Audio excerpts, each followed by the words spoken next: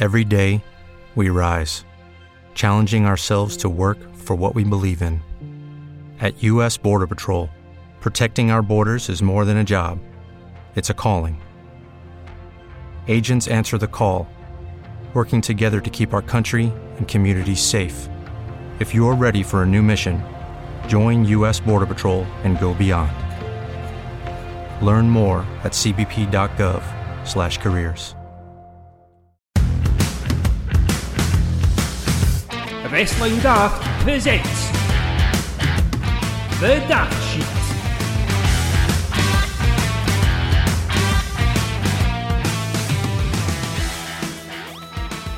Hello and welcome to the Daft Sheet, the collision to Wrestling Daft's Dynamite, the smackdown to the main show's Raw, the 5-star wrestling to Rab and Grado and John's World of Sport. You know what? You know what Billy Gaddy calls us? He calls us the Scottish Note Goat. That's because the Daft Sheet is the one true, genuine article in a podcast business of illegal tender. And this week's empty iron brew bottles that you take back for all the 20p's are Stephen the Roche, Stone Cold Lewis McNaughton.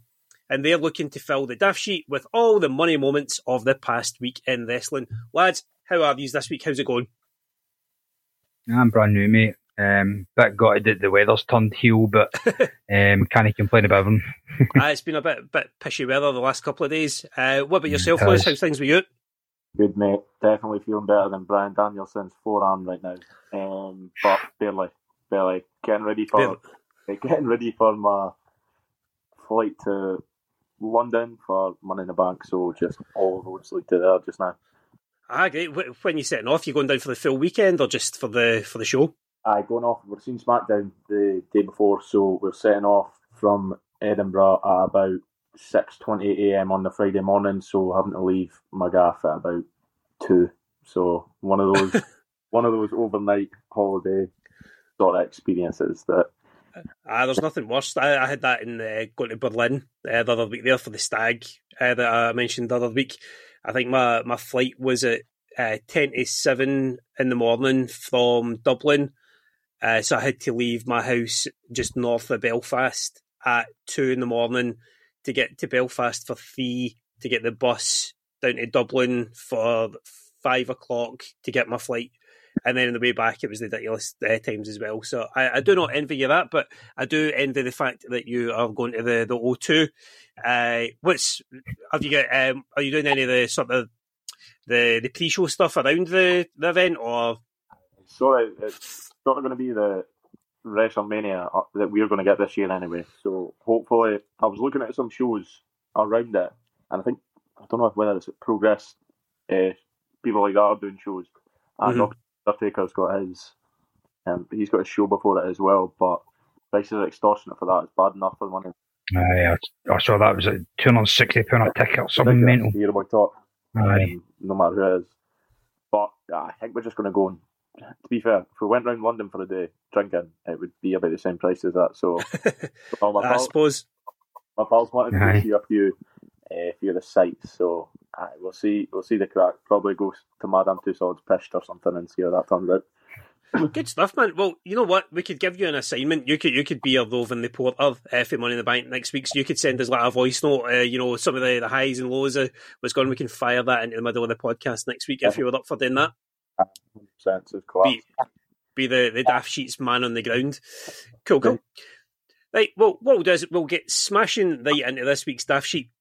So, if you've not listened before, basically, Steve and Lewis are on here trying to pitch the best wrestling stories of the week to me in order for us to fill the Daft Sheet. They're looking to fill the front page, the back page, page 3, and the telly pages. And if we've got time, we will look to do the Mystic Mega Powers. I think we'll call it this week. We'll do the horoscopes. We'll bring them back from the other week there as well and see what the stars are, or how the stars are aligning for the superstars of World Wrestling. Now, what we'll do is we'll go to the front page first, which is the biggest news story of the week. And I will see, who did I have penciled for this? Lewis, I'll come to you first. What has been the biggest wrestling story of the week for you? I'd say it's probably the debate on whether Forbidden Door was potentially top 5, if not the best pay-per-view ever. To me, it's probably not up there. However, there are parts of it that would make me think that people would put it up there. Obviously, the matches were good. The stories during it advanced. Obviously had the matches such as Ospreay, Omega. You had obviously Okada and Danielson. Those are 5-star matches that would put any pay-per-view up there. But to me, shows like obviously WrestleMania 17, which everyone bangs on about, even though I was 3 at the time, I obviously watched it over time. And Jesus, fuck, you've made me feel so old. Sorry, mate. Sorry. Yeah, those are the ones that stick out to me and ones I'd see myself going back to.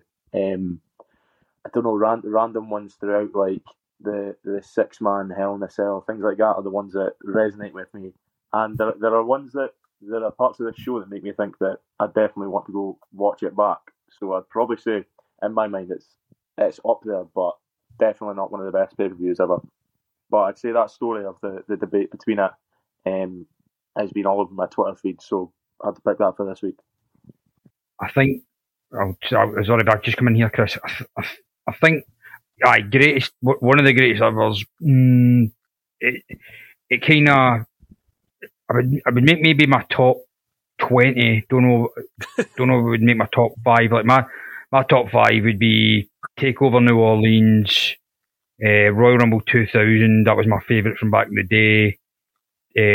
Dominion 2018, Survivor Series 2002, and probably Mania 21. I would kind of put them as my top 5. I'd throw WrestleMania 30 and 31 in for me, and probably 2001 Royal Rumble. I'd say it's one of the best ones. I think. Do you know what? Actually, to get off track here. Do you know what? Actually, I would say my most my unpopular wrestling opinion is. You know, we've all got that really unpopular wrestling opinion. Here's mine. WrestleMania X7 is not the best ever WrestleMania.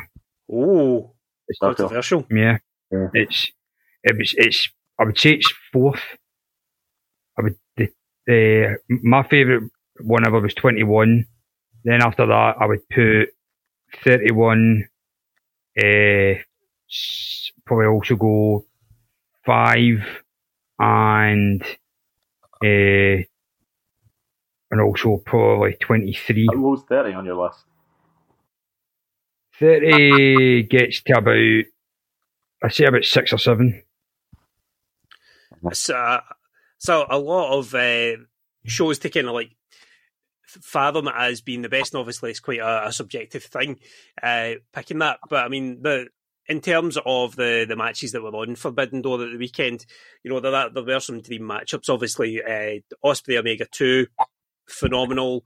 Okada Danielson. The fact is that Danielson wrestled a good chunk of that match with a broken arm as well, having saved himself from injury for the last few months to be ready for that match. It's testament to how hard he must have went in that to make that match as good as it was. Again, you had all the emotional drama and intensity of the BCC versus the Elite. You had Punk against Kojima as well. There's so many good matches, but again, Punk against Kojima was a banger. That was way better than I thought it was ever going to be. Yep. I've not managed to watch any of the matches all the way through. I've just been skimming the YouTube highlights and things that I've seen, but all the high spots that have been featured in the clips that I've seen have been very, very high in terms of the action, the drama, the danger of that. The final 2 minutes of the Ospreay Omega match, just absolute. The two of them absolutely blasted each other, and the Tiger Driver on the basically drops. Can we wait till I talk about that later, please? No worries. Keep a powder dry in that. Yeah. But yeah, it does seem to be up there. I mean, I have again, peeling a bit behind the curtain on here. I get a lot of my sort of wrestling knowledge from listening to other podcasts, and two guys that I hold in quite high esteem especially when it comes to AEW, are Hamflet and Sidgwick on What Culture. Then I know they're not to everybody's tastes and whatnot, but from what they were saying, it's up there. It's not. They don't think it's the greatest pay-per-view of all time, but it's pretty damn close in terms of the high points of the main matches. And I think they were a bit down on the Sting v Jericho 6-man match. Obviously, the Jack Perry thing didn't really get good until the turn, because you never really thought that he was going to win the IWGP belt there. So it had its lows, but it had very high highs, I think, as the most part. I mean, do you think that the fact that it was kind of a lot of fresh matches in terms of bringing the Japanese guys in, do you think that is something that added to the specialness of it, which is why people are holding it in such high esteem? I'd say myself, there's a sort of bittersweet with that, because say me watching a match such as like the one you said for the IWGP Heavyweight Championship, or even the one for the AEW Championship, even though they're fresh matches, you looked at it and went, for what reason would MJF lose this belt? There's a zero chance that he's going to lose that belt. So, this is the reason that I think holds it back for being one of the old timers. As great as it was, and look, it does everything you want from a pay-per-view: banging matches, red hot crowd, a couple of shock storyline advancements, etc. But this is the problem with these big crossover events. No titles are going to change that, and there was no way Sanada was dropping the IWGP title to effectively an AEW mid-carder. There was no way MJF was dropping his title to a guy who's nearly 50, who's pretty much in his last year or two as a main eventer. So in that regard, it was a bit predictable. But look, great show. It'll be remembered for Omega Ospreay 2 alone. I mean, that's where its legacy will lie. And I guess Danielson Okada was a watershed moment there. Probably Japan's best wrestler the past 10-15 years versus America's best wrestler the past 10-15 years. I suppose, Lewis, the one question to ask coming out of Forbidden Door 2023, do you ever think that the Forbidden Door will be opened that wee bit wider to incorporate WWE, or maybe any other major wrestling promotions other than New Japan? I could definitely see, obviously, Impact coming back in as soon as they can for AEW, and I can see other promotions, obviously your Mexican ones. Basically, everyone's done it with AEW except WWE. I can see more chance of potential outsiders, as in people like Finn, not anymore, but people who have done it before in New Japan, things like that. Yeah. Or people coming to the end of their career, like maybe putting Chris Jericho against someone who is on the out of WWE, someone like that would probably break it in. But I don't think that the paths would cross between someone like Omega and Reigns unless something really went completely off course and dramatically changed, because neither of the companies really need that to happen. I think New Japan like just forming good relations with people, whereas Vince, whoever's in control of WWE now, didn't really care about these dream matches as much. They're for the money. They want to get more eyes on the product, and I feel as though doing a crossover thing that AEW wouldn't necessarily do that. So maybe AEW would be more in for it, inclined to do that with WWE, but I feel as though the other way it wouldn't happen. Cool. Well, that's a strong opening gambit from you there for the front page. Steve, what do you think is a bigger or better news story than everything surrounding Forbidden Door this week? Probably not bigger or better. It's actually Forbidden Door related, and it's Jungle Boy's shock heel turn. Is it much of a shock? Probably not. Now you think about it, it's a shock in terms of the timing. I would have thought they would have waited to do it further down the line at a Dynamite, or maybe a bit closer to All Out to do it. But they pulled the trigger on it very, very quick. I think the shock of it comes from a lot of people on the Discord that we're on we're expecting it to be Hook that does it. Because Jungle Boy, like he's probably one of the last guys that you would think would do a heel turn. He's white meat face, white meat baby face as it gets, and he's got the whole, he's a cute looking wee guy that lasses loves. He'd be like the last guy you would expect. But I think it was coming. I think it's something that spun off from the Four Pillars feud, and I remember talking to you about it the first time I was on here with you, Chris. As good as the Four Pillars feud was, I think it exposed Jungle Boy a lot. We gradually noticed the crowd turning against him, and it got worse and worse each week, to the point where on the Rampage before Forbidden Door, he was pretty much getting booed. He was against was that guy Dookie? Yes, from LIG, and he was getting. The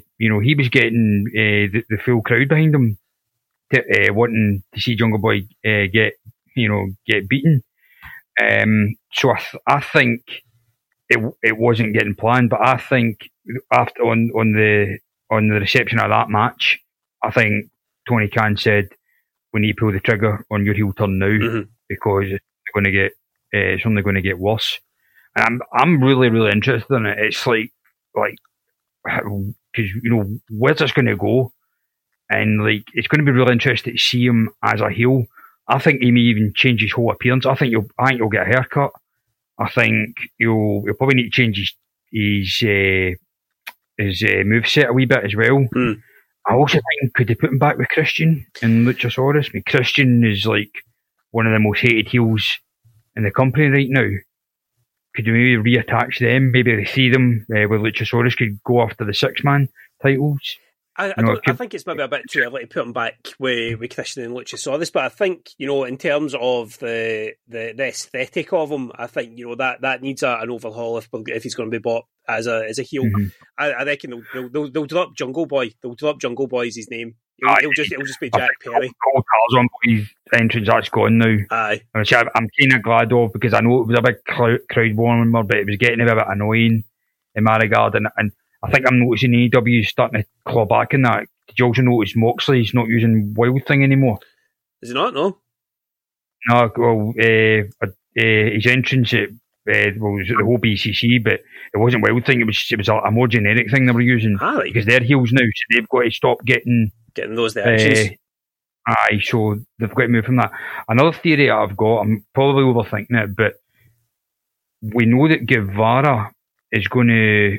He's turning babyface. He's going to leave JS soon. Could Jungle Boy take his place?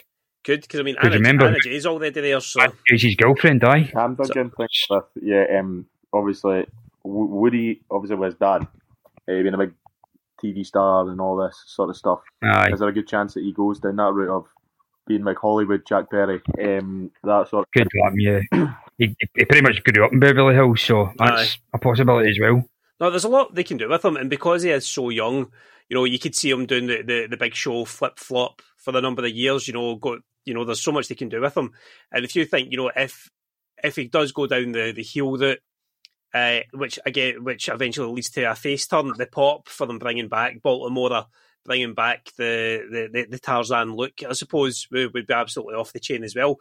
But it'd be good to see that kind of ruthless side to him. I mean, we spoke a couple of podcasts ago about how Orange Cassidy has sometimes been being a bit cheaty to get his wins and things like that.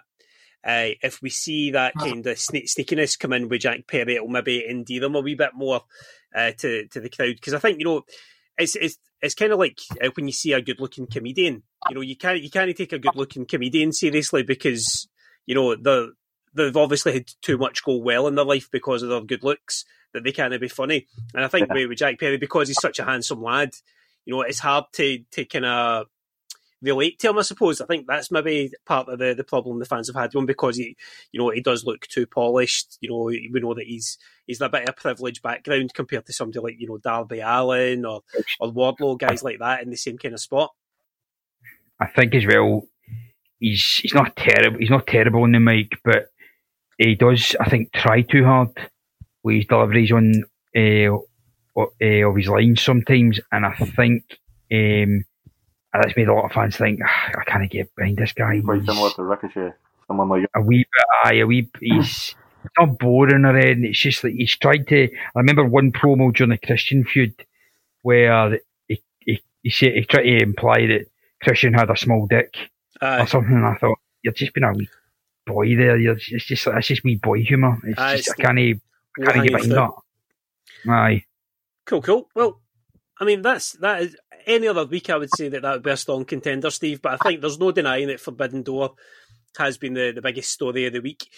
So, Lewis, you're getting the front page with the headline: "Forbidden Door cannot be knocked." So, well done on getting that there. I thought my headline would have been Jungle Hook gets the hook. Well, I had Jungle Jack's hook lines a stinker. So that's why you're there, Doc. That's why I'm there, Doc. But we're going to go with Lewis on that one. Well done, Lewis. So what we'll do now is, as always, we'll move from the front page to the back page with the best in-ring action of the week. And I'll come to you first on that one, Steve. What would you have as your pick of match of the week? How can it not be? And Lewis, I apologise because I think you're probably already picked it as well. It's a Mega Ospreay. How can it not be? We'll just declare it now. Like this, like the match of the week has got to be a Mega Ospreay. So you guys take it away. You can chat about that for the next wee while. It was effectively it was actually like 3 matches in one almost, and it's like so much happened in it. It's almost impossible where to begin. It had a nice kind of steady set up for the kind of first minute, then they immediately kicked it into high gear, and there was just so many memorable spots, starting from like when Ospreay took Omega outside and just started beating his fucking head off the banner on the commentators table, and that was echoing back to Wrestle Kingdom when Omega did it him on the table, and then Ospreay licking the blood off his bicep and getting the "You sick fuck" chant off the kids, off the crowd, and then he went out to the kids that they were calling it, like shouting at him "You suck," and then he took the Canadian flag, wiped his arse with it and all that. Like a call back to when Shawn did that in Montreal against Brett, and then Omega, getting the flag off him, taking it back out to those kids, which really popped them, and that was a really nice touch as well. Then there was the spot with the steel steps. I mean, Jesus Christ. Was it a brainbuster or was it a pile driver? I can't remember. The bit on the steel steps. It was definitely somebody getting dropped horrifically on them. Aye, and it was a sideways one. It wasn't like how it's meant to be set. It was sideways. They were about bloody 7 feet in the air doing it as well. But of course, the memorable one, Chris, you've already said it.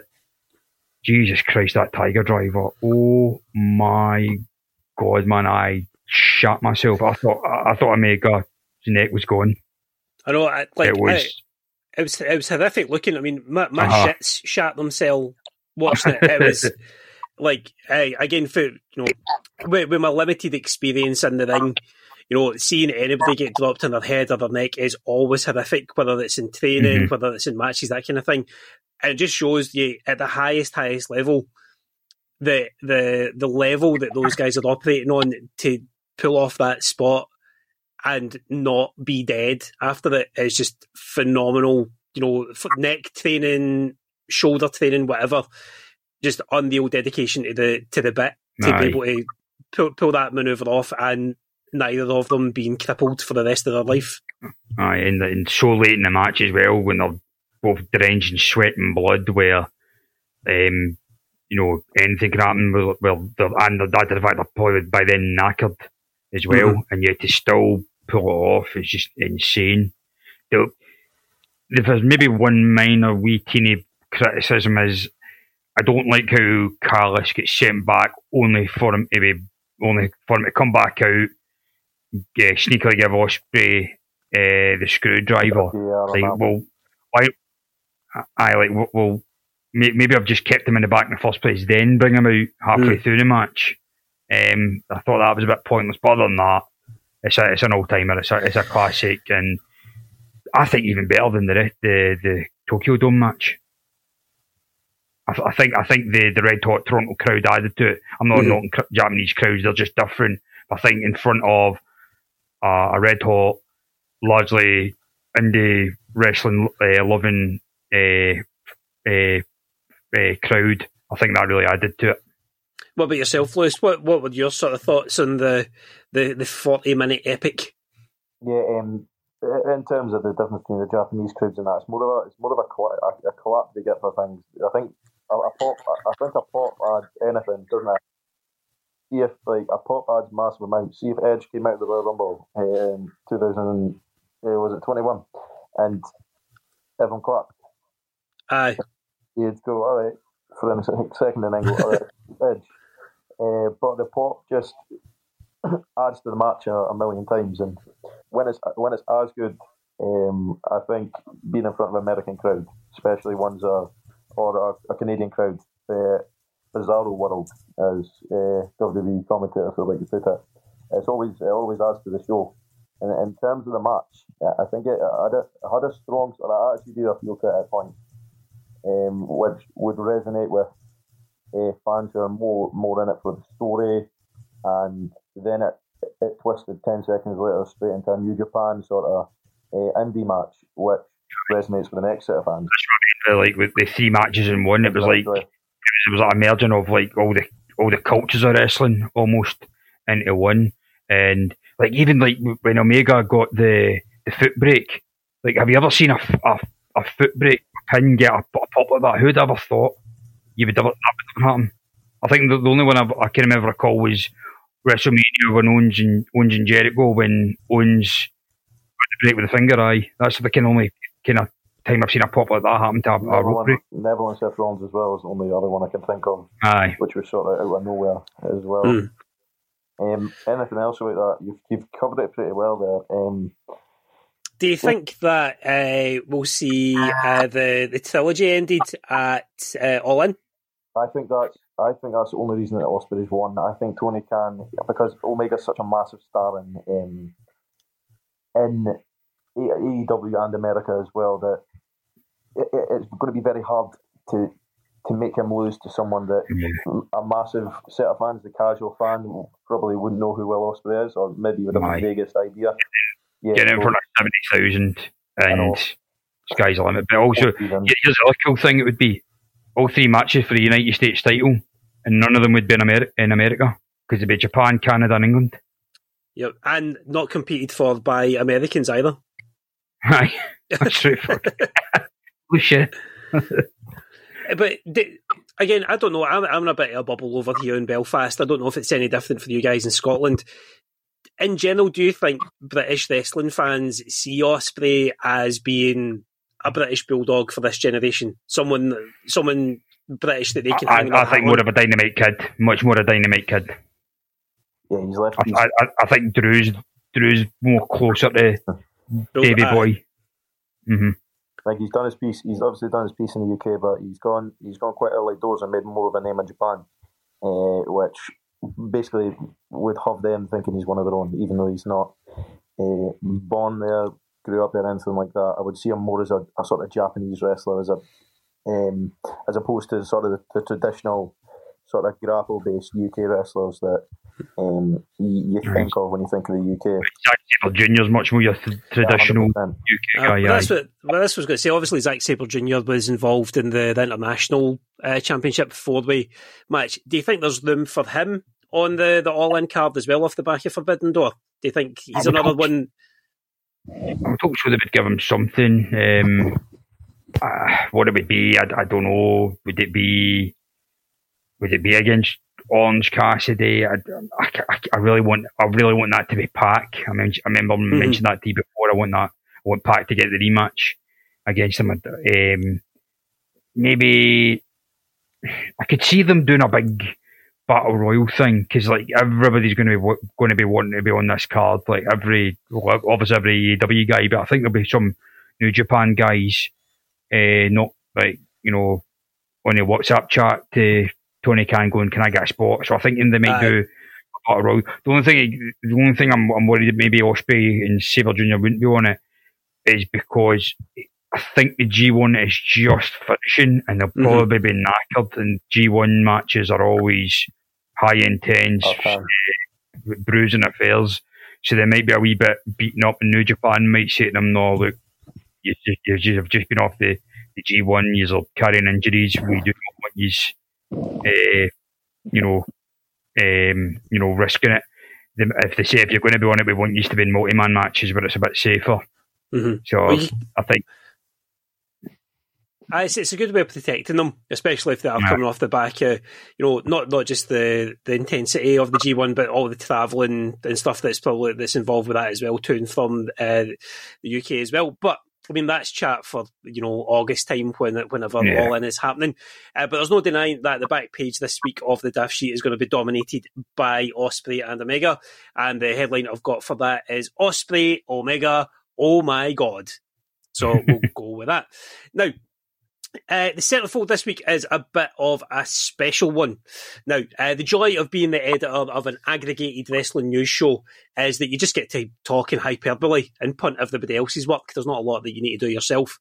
And it means also means that there is absolutely no issue whatsoever with me revealing to you, the Daft Sheet listeners, that this week's centerfold interview is with none other than the owner, funder, and booker of All Elite Wrestling himself, Tony Khan. Roll the tape.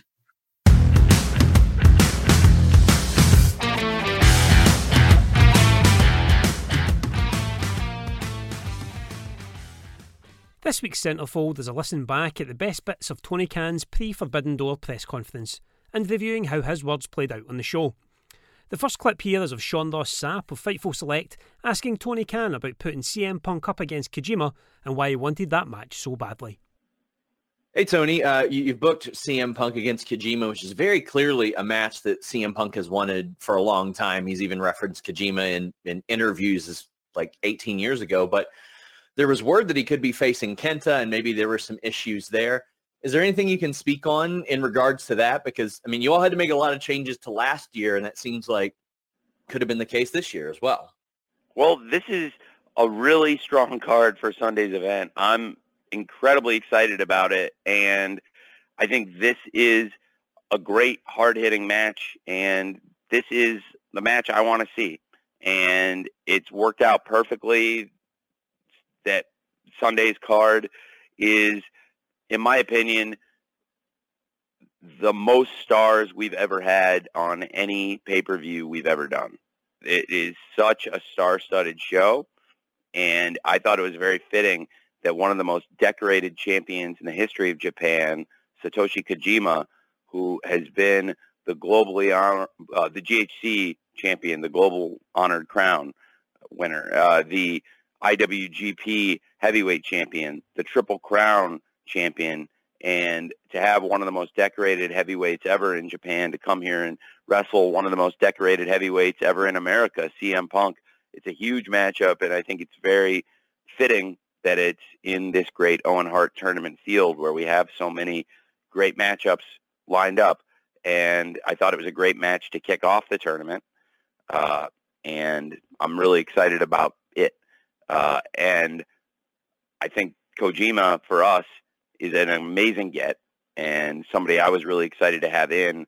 He was involved in the biggest pay-per-view we ever had, All Out 2021, which is the most successful non-WWE wrestling event on pay-per-view since the 90s. And he was a great part of that event. He had a great match with Jon Moxley, and I loved working with Kojima, and he was somebody I really wanted to bring back to this event. So I was very excited about it. And for me personally, Kojima versus Punk is a match I've always wanted to see. I think they both always wanted to wrestle each other. So it's a great, great match for us on the card. And as for anybody else that was allegedly going to be involved or allegedly rumored, I really can't comment to that. But I would say that as it stands, I think this is our best card, our best iteration of a card. And I feel like it's a stacked show with the most star power we've ever presented this Sunday on pay-per-view. Thanks, man. We can safely say that TK was right to book this one. Punk looked like he was having an absolute ball throughout the match, not just from being in the ring with Kojima, but with the boos from the Toronto crowd. It seemed to bring the beginnings of the impending heel turn to the fore. Repeating the Hogan leg drop from Collision the night before, taunting Kojima with Lariat in the corner in reference to his old ROH promo was the perfect setup for him later getting elbow dropped square in the balls. Putting a show like this together takes a lot of cooperation from all parties. So when Zach from the Pro Wrestling Torch asked TK about the relationship building needed to pull off this year's Forbidden Door, Tony spoke of the friendships made in getting things to Toronto. Zach's question from PW Torch is pretty straightforward. How was booking this year's Forbidden Door event different than putting on the inaugural event last year? Well, that's a really great question. It's been different, and I'll talk to you about how it's been different. First of all, the rapport has been built. I already had a really good connection with Rocky, but Ghetto and I were getting to know each other better last year. Now I feel really close to Ghetto. I think we're friends and have a great relationship. And he was actually in the office with me working last night, and it was great to have him there. And in addition to having a better connection with Ghetto-san and having built a closer relationship and even more trust than we had going into last year, which I think we'd worked together at a distance, sending people back and forth, talking through Rocky, but really built a personal rapport last year that's gotten stronger. And I really like Ghetto and really respect him. And also on the business side, I've built a stronger connection with Obari-san. And Mr. Obari's done a great job with the New Japan Pro Wrestling office in the business side, building that, as Ghetto has done an amazing job with the booking and creative, and I love working with both of them. I think they're both tremendous. That's been a great part of it. Also, this year, thankfully, knock wood, I'm looking for some wood close to me right now. I might have to get up and walk around. This will have to do. We are not as injury bitten as we were last year at this time. Last year was the most challenging run of injuries that I've ever been through in any sport. This is my 12th year in the National Football League. I've spent 7 years as the director of football at Fulham Football Club, and now we've been going through AEW over 4 years on pay-per-view and done hundreds of events. Never have I seen anything like what happened last year between Double or Nothing and Forbidden Door in terms of huge stars getting injured, and in all different kinds of ways, not just one thing. The injury bug truly bit us hard, and we were able to persevere. We worked really hard, and on the New Japan side, there were challenges too. Obviously, there were some big names there that didn't make the show. I'm very excited to have Ishii participating in the show this weekend, for example, because last year that was a challenge on his end. And of course, for AEW, Bryan Danielson versus Okada, it's a huge dream match, and it's a huge step for AEW that Bryan Danielson's part of the event this year. Last year, CM Punk broke his foot before the event, and he was supposed to have a big match with Tanahashi, and now we have another incredible match nobody thought they were going to get to see, with Punk versus Kojima in an Owen Hart Foundation tournament quarterfinal. And Kenny Omega is one of the biggest stars in AEW and one of the biggest stars ever in New Japan Pro Wrestling, and Kenny Omega is here and having the rematch with Will Ospreay under these incredible circumstances on AEW New Japan Pro Wrestling Forbidden Door. Last year, so many of these great stars were not available, and we still had what was, in the opinion of so many fans all over the world, the greatest wrestling show in the world all year last year. And this year, we haven't had those same issues with injuries. There have been issues, but it's been great putting the show together, and I feel like it's been less challenging in many ways to get to this point. And we had a show that was so great last year, and people had questions going in if we were going to be able to make it as good as it looked on paper and as good as it originally looked on paper, and we were able to do that despite all those injuries, all those challenges. This year, it feels like the card has come together without that same wave of injuries that affected last year's show. And so I believe we can do an even better show this Sunday at Forbidden Door on pay-per-view. I think the show can be even better than last year's show, which is one of the greatest things I've ever been associated with. And by all accounts, those relationships have proven fruitful, as Forbidden Door brought AEW's biggest live event gate receipts so far and delivered multiple 4 to 5 star cross-promotion matches as well. Every fan knows the right player in the right position can be a game changer. Put LifeLock between your identity and identity thieves to monitor and alert you to threats you could miss. Plus, with a U.S.-based restoration specialist on your team, you won't have to face drained accounts, fraudulent loans, or other losses from identity theft alone. All backed by the LifeLock $1 Million Protection Package. Change the game on identity theft. Save up to 25% your first year at LifeLock.com/aware. Hello, it is Ryan, and we could all use an extra bright spot in our day, couldn't we? Just to make up for things like sitting in traffic, doing the dishes, counting your steps, all the mundane stuff. That is why I'm such a big fan of Chumba Casino. Chumba Casino has all your favorite social casino-style games that you can play for free anytime, anywhere with daily bonuses. That should brighten your day a little. Actually, a lot. So sign up now at ChumbaCasino.com. That's ChumbaCasino.com. No purchase necessary. VGW Group. Void where prohibited by law. See terms and conditions. 18+. Amy from WrestleJoy then asked about the BCC v Elite 5-on-5 match and the intertwining storylines the match was bringing together. Can you talk about bringing this match together with people from different backgrounds who may not even get along necessarily, but have the same goal in taking down the BCC? Or in Kingston's case, just Claudio? Thank you. Well, thank you very much. I think it's a very exciting match. There are some really fascinating dynamics at play. Wheeler Yuta brought up a pretty good point today. I guess he's officially out of chaos now, for sure. And I think he has been for a while, as we've seen, but that amused me. I think there are a lot of fascinating dynamics at work here. Certainly with Tomohiro Ishii and his involvement, he's got such an amazing history with some of his own teammates here. Like you said, he's fought against the Elite. He's fought against the Bullet Club at times, and certainly he's fought against Eddie Kingston. And we've also seen Ishii have great matches against the BCC. They had a great six-man match at Dominion, and one of the best matches I've seen in recent years was Ishii versus Moxley in the G1 in 2019. And I think there are so many fascinating dynamics here. Certainly the dynamic between Eddie Kingston and Jon Moxley is a major emotional hook to this match. And I thought Jon Moxley and what he said and his behavior and his demeanor added a lot to the show yesterday.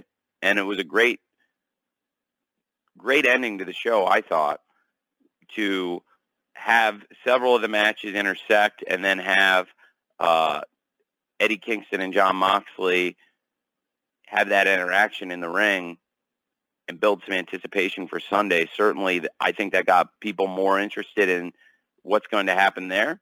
And when Eddie said he had a partner, he meant it. He brought one of the top wrestlers in the world out in Ishii-san. And I think that's going to be an amazing 10-man tag match.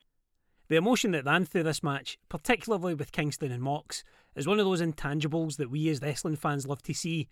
And when you factor in Ishii, Takeshita, and everyone else that was involved in the match, how could you not love what went down in this one? Kudos to you, Tony Khan. That was a belter as well. And finally, Dave Meltzer wanted to know more about CM Punk's now infamous One Bill Phil line, and poked TK to find out how the locker room may or may not have reacted.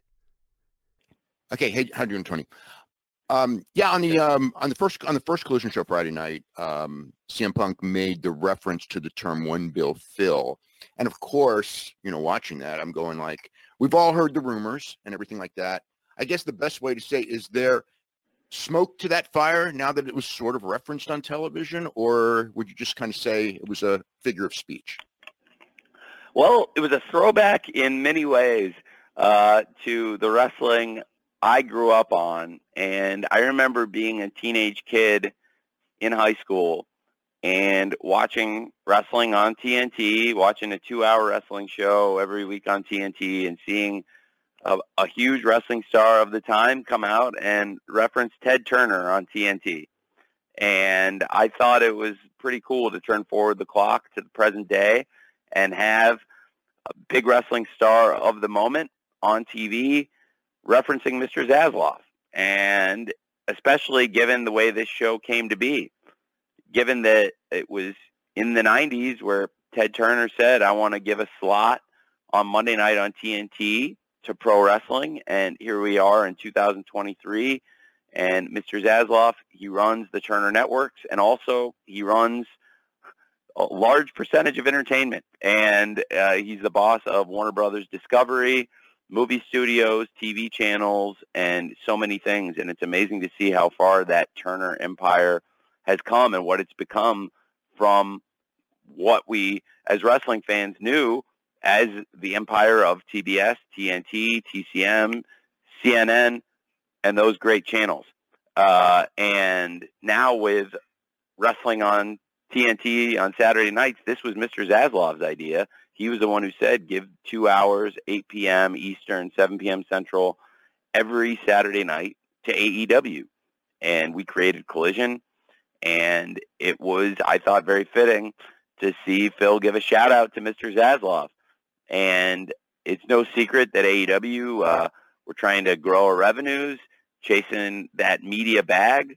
So I thought that was very cool and a nice nod to the growing business that is AEW, where we're doing now multi-million-dollar live gates, sell out international shows, and got a video game launching, and we've already got 9-figure revenues, and we're growing and growing and pushing to hit that magic number that Phil referenced. So I think it was very cool and a nice nod to what a hot time it is in the wrestling business and how exciting it is for pro wrestling in the media space right now, because it feels like there's a lot of pro wrestling on TV. And for a fan, especially, well, for all fans, I was about to say one specific age group of fans, but I'm not going to do that. Instead, I'll take it across all age groups, because I think it's whether you were there 20-something years ago and had all this wrestling on TV and knew what it was like to have wrestling almost every night on TV and be able to find it whenever you wanted, because it wasn't like that for a long time for a lot of us. And it feels like it is again now, where there's a lot of wrestling on TV, and that's because of the fans, because fans are supporting it and making wrestling good business again for the TV networks. So I thought it was very cool as we premiere a new show to reference that and what's happening in the world of media. And it was a great debut, and that was a big part of it. So I enjoyed it. Thanks, Dave. In complete politician mode, TK dodged what Dave was throwing at him, but explaining how happy he was with the callback to Turner Times shows that Tony Khan sees Collision as being a strong alternate show to Dynamite, with CM Punk as his Saturday night superstar.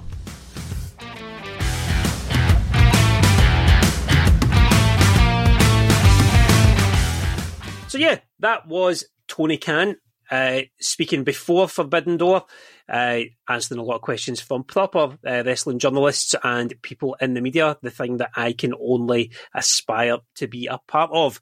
So while Tony is answering those questions and Sean Ross Sapp and Dave Meltzer are getting to tickle his balls a wee bit, I am on here with you guys looking to fill page 3 of this week's Daft Sheet. So Lewis, I'll come to you first.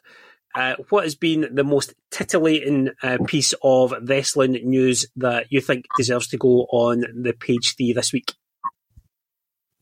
I don't know. I wouldn't say there's been too much crazy gossip, but I've gone with Vince McMahon's fingerprints. It's slowly turning into grasps and claws at this creative again. It's not all of it. You can see that it's not all of it, but it comes to a point where you're watching an episode of SmackDown or Raw or something, and something ridiculous will happen, or something just completely and utterly shite will happen, and you'll go, well, you know exactly who booked that. You know exactly who chose that point there.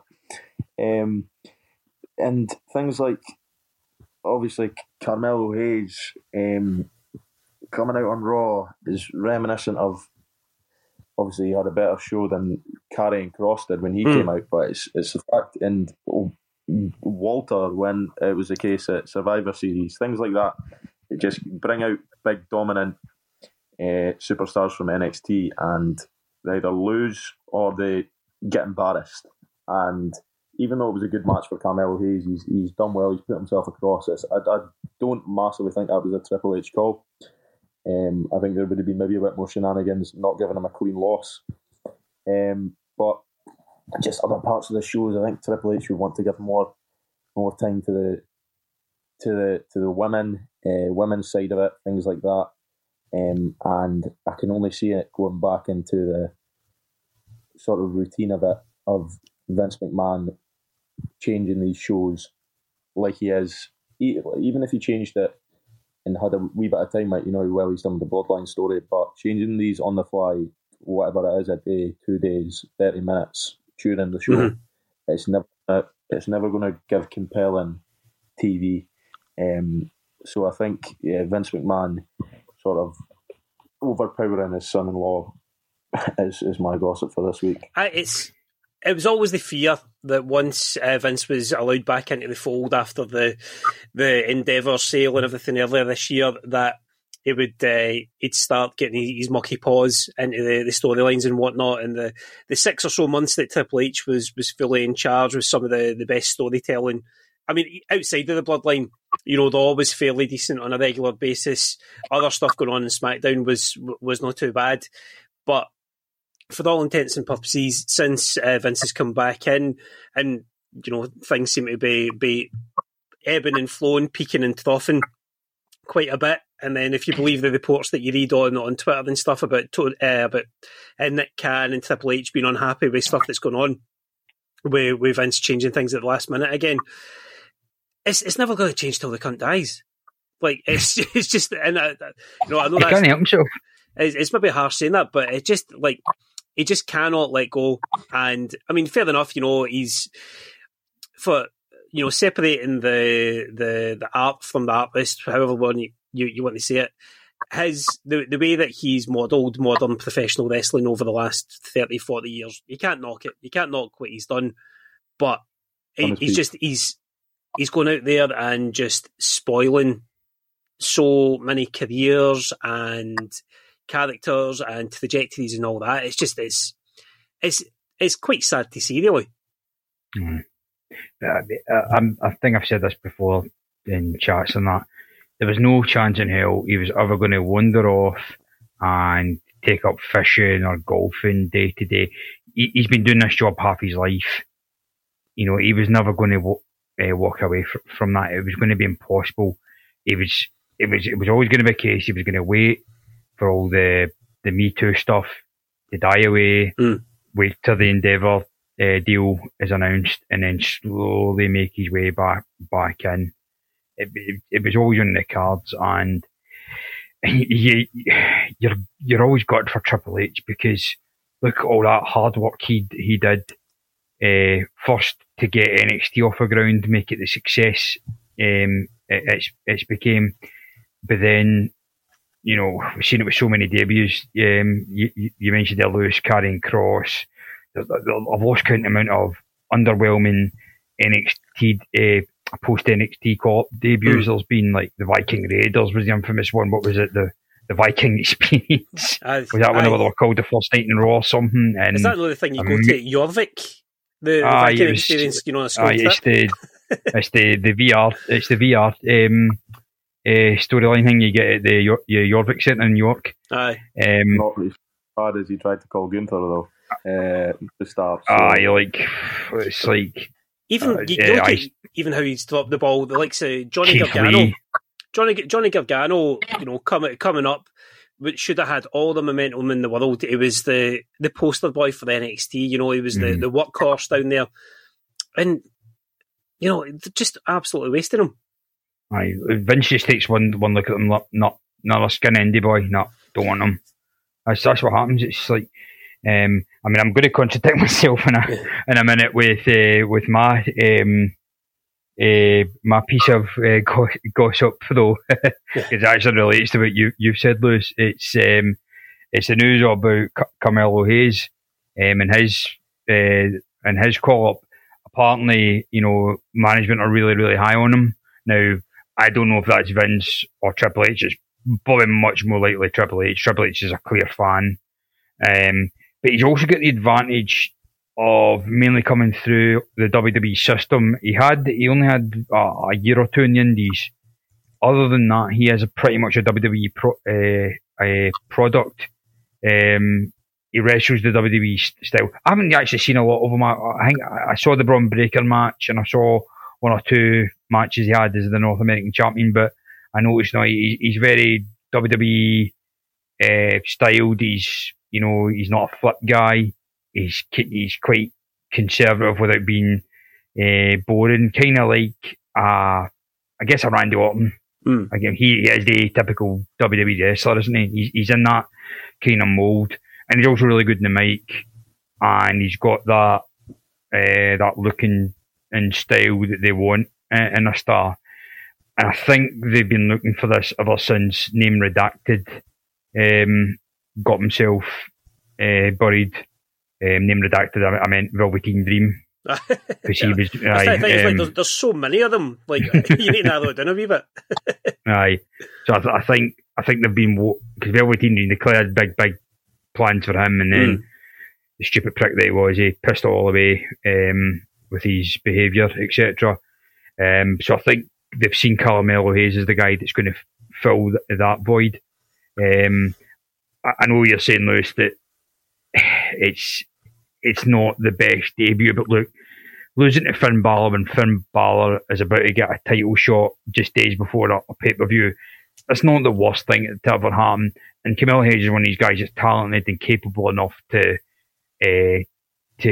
recover from that. He's still the NXT champion. I think he will remain so for the foreseeable future. I think. No, definitely positives of him being on Raw.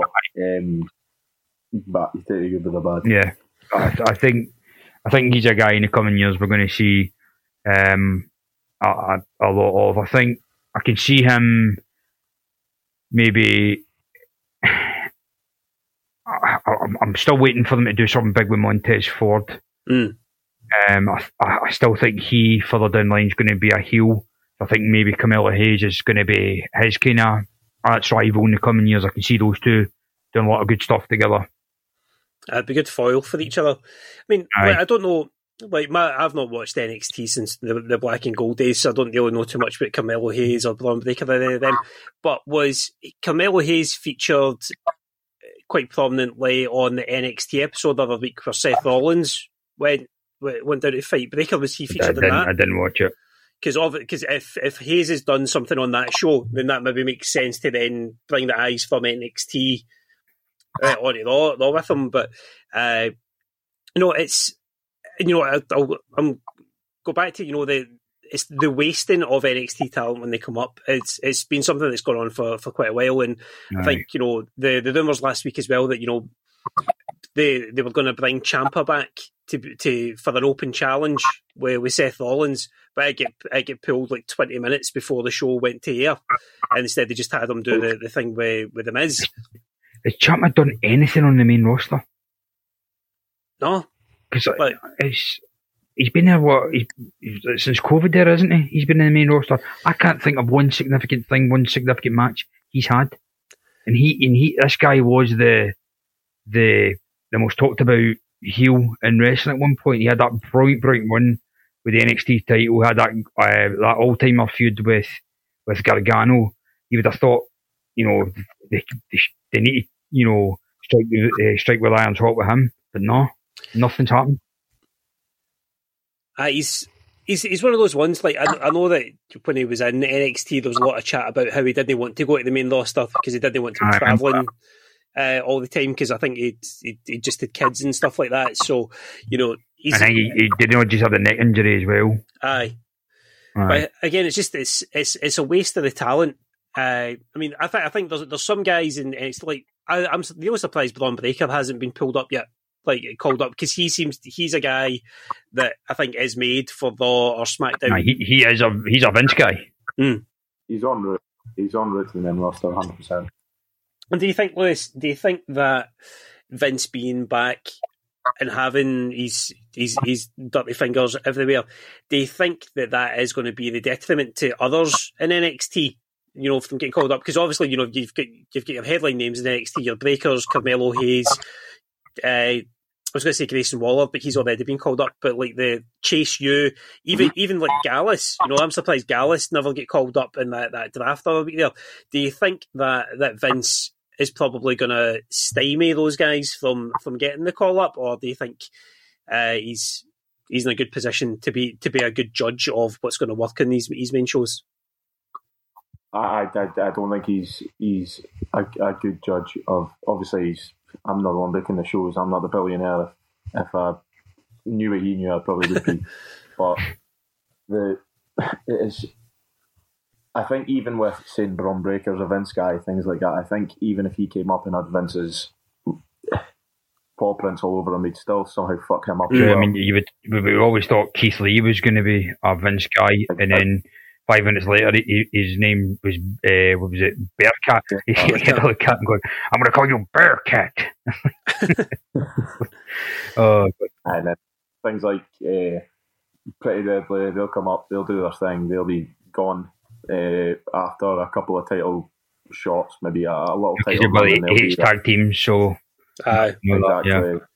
His new shiny toy will be up, whether that's Braun Breaker next, and then Ilya Dragunov after that, and then he'll come up 100% in Imperium as the foreign heel because he is foreign. The stereotypes that Vince loves to have.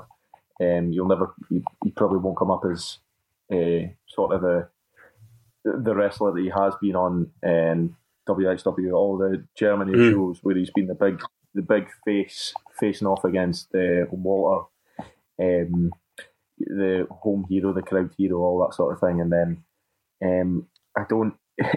he's even worse with the women when they come up. Aye. He's terrible with the men, but when the women come up, Zoe Stark, whether that was a Triple H call or what has she done, she's in the Money in the Bank match, she's going to be someone who is there to be the sixth competitor. It might bite my words if she wins, but I highly doubt that happening. If he was to bring up Cora Jade or whoever, you've just seen obviously whatever they're being called now, obviously Kaylee Ray and Isla Dawn, Alba Fire and Isla Dawn, they've come up, sat up, watched SmackDown because I was interested in that match. Pretty underwhelming match, lost their titles instantly. Where are they going to go from here? Completely out the picture. You've got Raquel Rodriguez sitting ringside. You knew what was happening in that match straight away. It looks like a Vince called me that match. It's Rhea Ripley I'm off you for if Vince is in full control, because she is the big, easily the best women's star right now. But Vince would just look at her as a China. Yeah, like he would want her to be like a kind of a sideshow piece kind of thing. His women have got to be long blonde hair, double D's, and a statuesque figure. Aye. No shortcuts. That's his back then. You could easily see like the Ripley and Dominic being turned into some sort of Beth Phoenix and Santino type deal. Down the line with Vince there.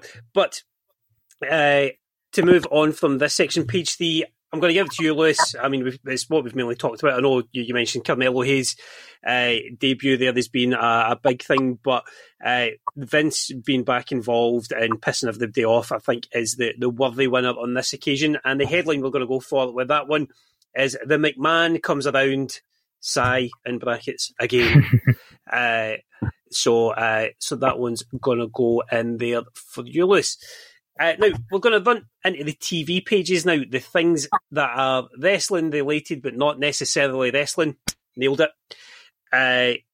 We're going to go for what to watch, basically, that's involved with wrestling somehow tenuously over the next week or so. So I'll come to you first on this one. Steve, what do you think is the best thing we should be looking out for to watch, putting our eyes? It's not much I have got, but I saw a really nice interview that Chris Van Fele did. It's a hard one to pronounce. Chris Van Fele, if you don't know, a really good journalist that he made his way in wrestling, but he's now huge. He now interviews big movie stars. He did one with Chris Hemsworth a few weeks ago. He's also interviewed guys like Henry Cavill and he's like a more successful me. You know, he's living a dream. He's insanely good looking as well. I look at him and go, "You are way too good looking to be a wrestling fan, boy." That's what I mean. He's like a more successful me. Aye. It's like, I think he does some MMA guys as well. But anyway, it was a really nice interview. He's put up the full 25 minutes with early night.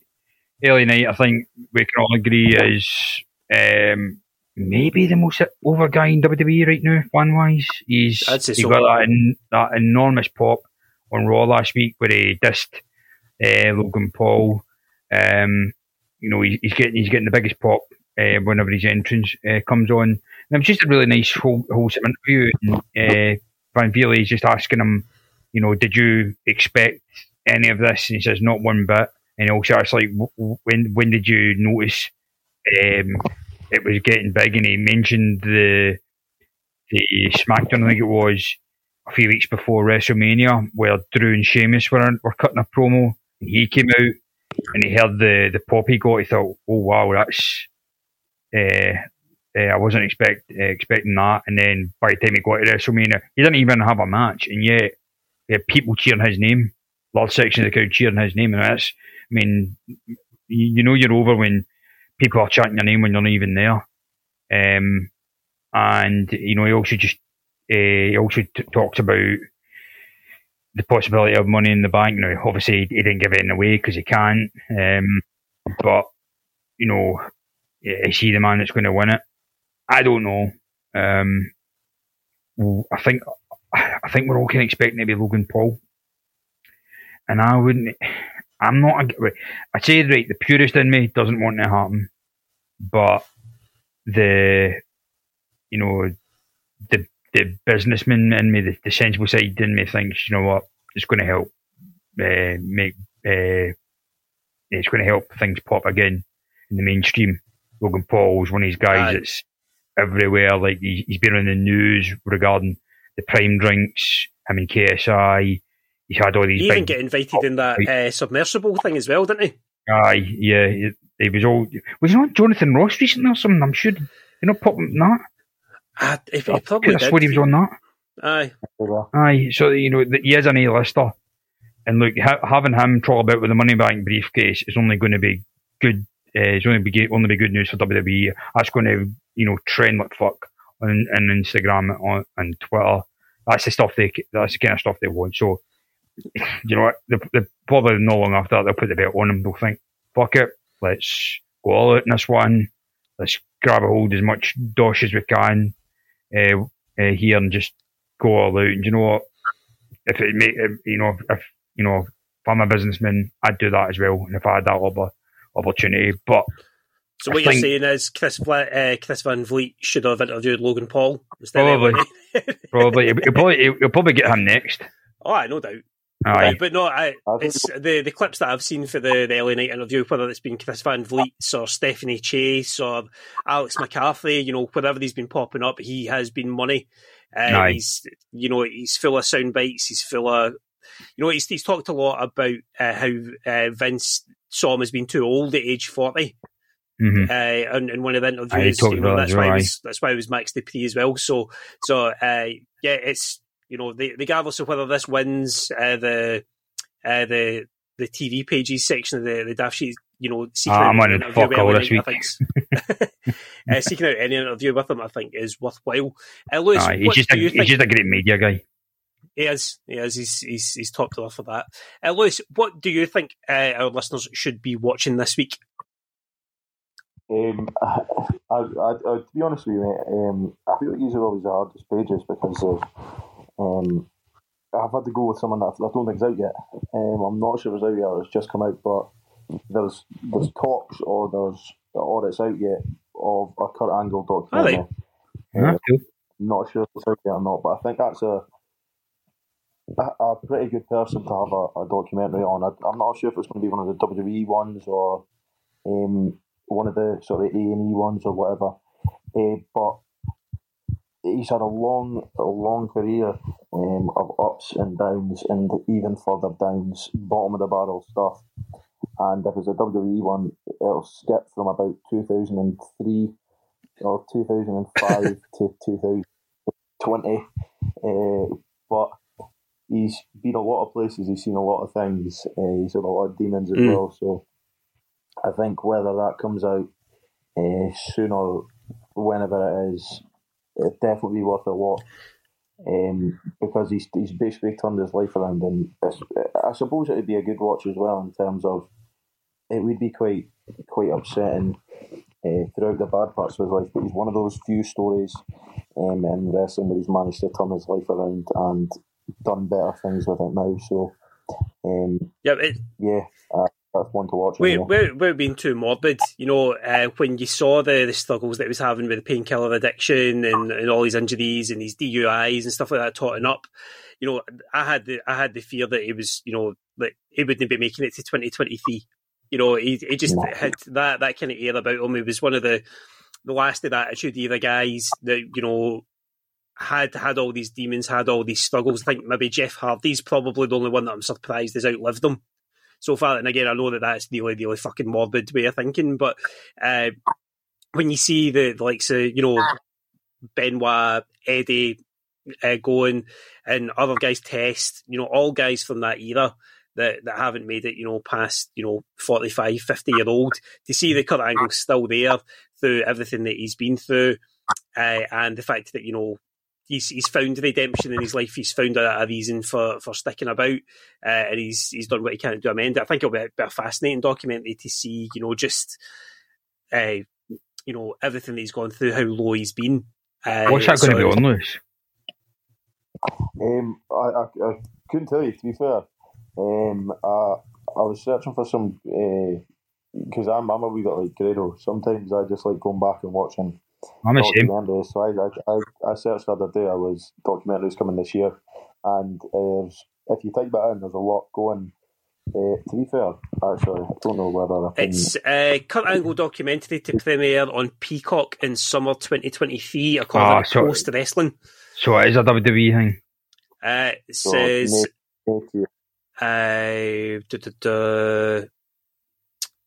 Try to see if there's much in this year. Peacock, I mean, that's what WWE Network's on, isn't it? It's on Peacock. So it looks like it will be a WWE backed thing from what I can see on there. So I've heard sometimes though they do let the wrestlers get a bit of control on it. If it's something about their life, I know they let Flair do that. I think they gave him creative control. So I'm hoping they might have done the same with Angle if they give him a bit of license to also talk about stuff that happened in Impact, or like the breakup with Karen, like the infamous Jarrett affair and all that. Maybe because obviously Jeff Jarrett's in WWE's bad books again, so they'll be happy to get him buried again. So I'm hoping maybe they'll let give a bit of license to kind of talk about stuff away from WWE and the personal stuff he's had, because he's got an important story to tell. Let's not forget he was the guy that I would argue, probably along with Ken Shamrock, he's the bridge between MMA and wrestling, because he is the guy that he is the guy that after winning the Olympic gold, you probably would expect him to become an MMA fighter after it. I know UFC wasn't in the mainstream yet, but it was starting to kind of get that exposure. So he could have maybe went to UFC, probably would have been a UFC champion, but no, he decided to come to WWE, and it was after his debut that WWE started doing a wee bit of the reality stuff, talked about like guys that had MMA and collegiate wrestler backgrounds and that. So he kind of broke that kind of mould. He's definitely a figure to be revered and respected in the wrestling world, and hopefully this documentary does him justice. So if you are able to find that, then look it up. But I think in terms of this week's what to watch, this week's TV pages, I'm going to go with you, Steve, and go with the LA Knight stuff. So well done on getting that pick in. Thank fuck I'm not a full jobber this week. I've already lost one, so I was going to be the first one to lose today. Hey, these are all winners in my eyes. These are all winners in my eyes. Now, we're going to end this week. We're going to bring back a fan favourite. I think it's a fan favourite. I mean, folk listened to it and didn't shit in it. So I'm assuming it's a fan favourite. We're going to bring back the horoscope section of the Daft Sheet, and I've decided on it. I'm going to call it Mystic Mega Powers. Because I think I was struggling for the name for that last time. So it's episode 5, so it's the Mega Powers Explode. Mega Powers Explode. There we go. There's the synergy with it. So Lewis and Stephen, I have sent you both a list of wrestlers who are the star sign Cancer. So what I'm going to do is I'm going to read out 3 horoscopes from various publications today. I don't think any of them are the same like last time.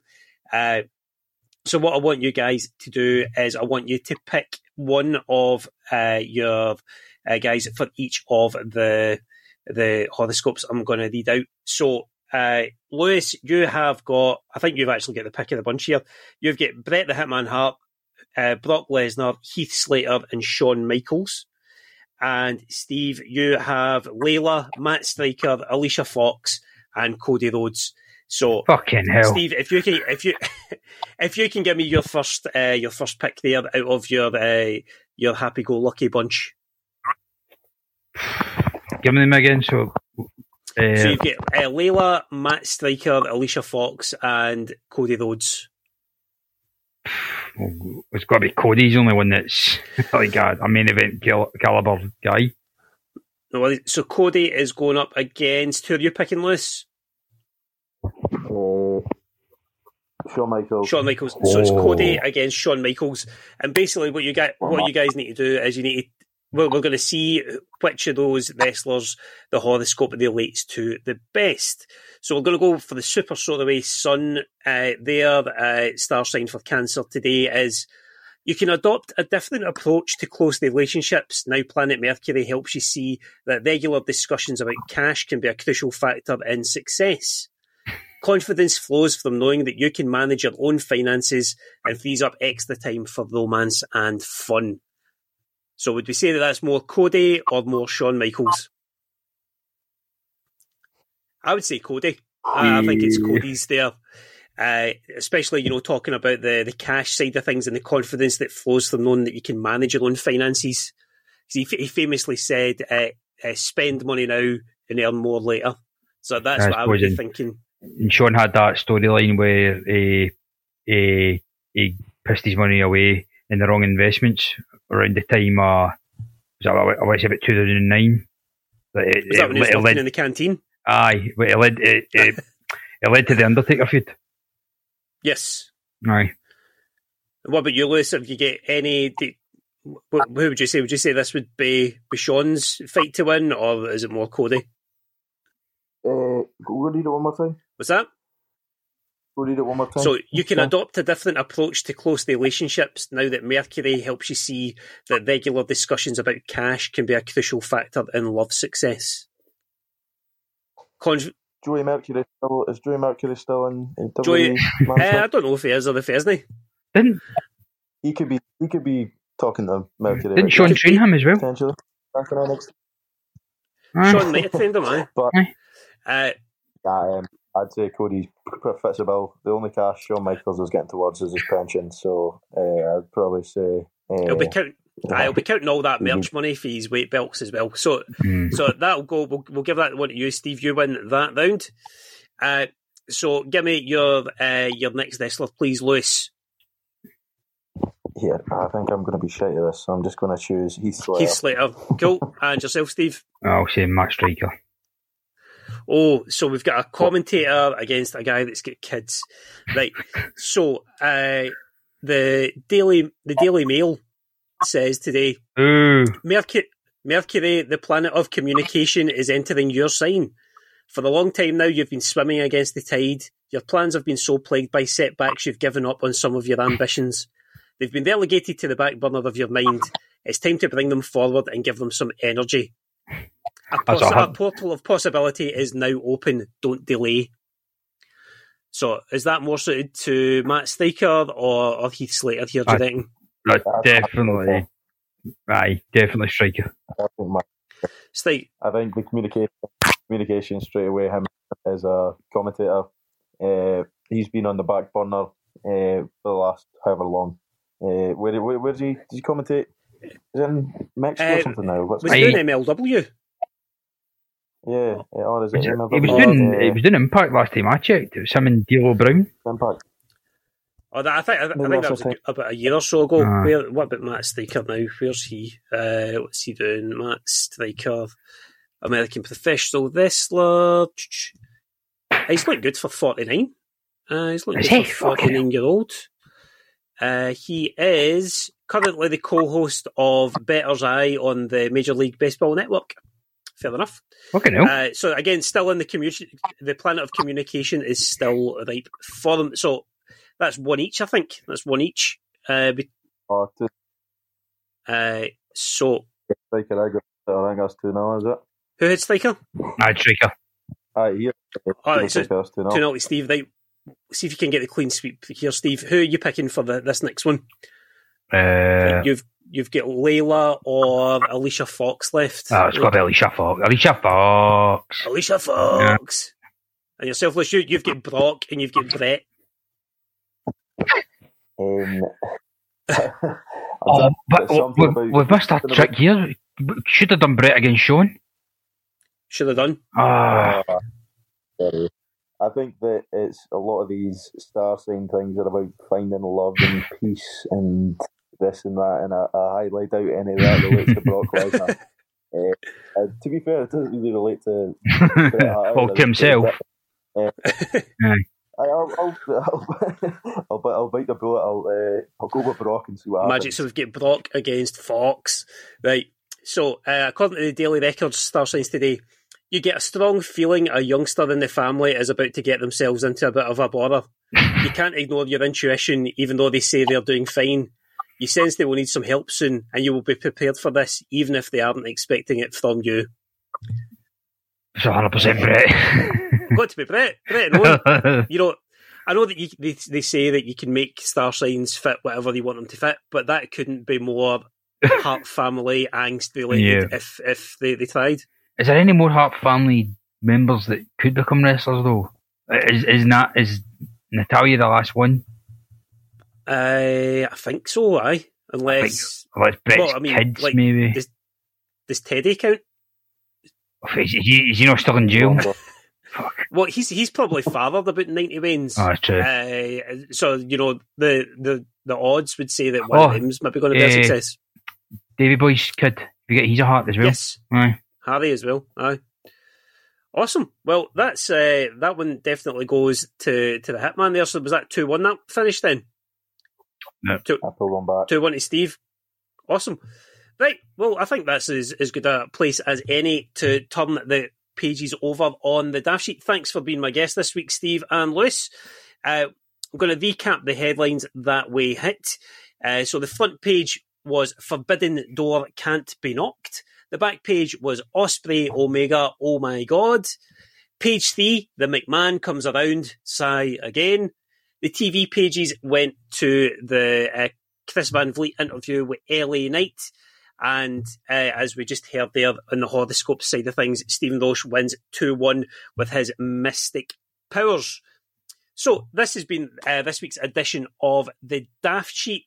If you enjoy listening to us, let us know on Twitter. We get very, very few comments on the socials, which obviously means it's going well because people only go on Twitter and Facebook when they're being miserable bastards. So thanks for listening. And if you do have any feedback, anything like that, let us have it. Fucking come at us. We can take it. We're hard enough for that. If you haven't already done so, sign up to the Wrestling Daft Discord, where you can come in and chat with guys like us on there. I don't know what the tiers are costing these days, but you can have a certain level of championship on there. Go to Wrestling Daft Spread Shop if you want a t-shirt, whatever else it is that John says. Sign up to the Patreon. There might be some other stuff that we can do that we can convince John to chuck on there as well, whether it's full interviews from the snippets that we chuck on there. And Steve, Lewis, however you enjoy your wrestling this week, make sure it's daft and make sure it is sheety. Cheers. 11.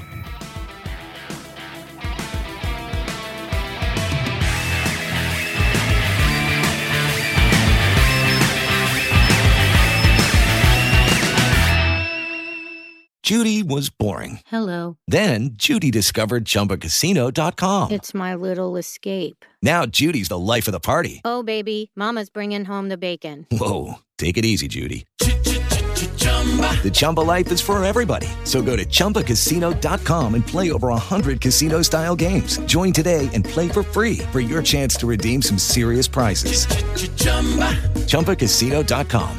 No purchase necessary. Void where prohibited by law. 18 plus terms and conditions apply. See website for details. Judy was boring. Hello. Then Judy discovered ChumbaCasino.com. It's my little escape. Now Judy's the life of the party. Oh, baby, mama's bringing home the bacon. Whoa, take it easy, Judy. The Chumba life is for everybody. So go to ChumbaCasino.com and play over 100 casino-style games. Join today and play for free for your chance to redeem some serious prizes. ChumbaCasino.com.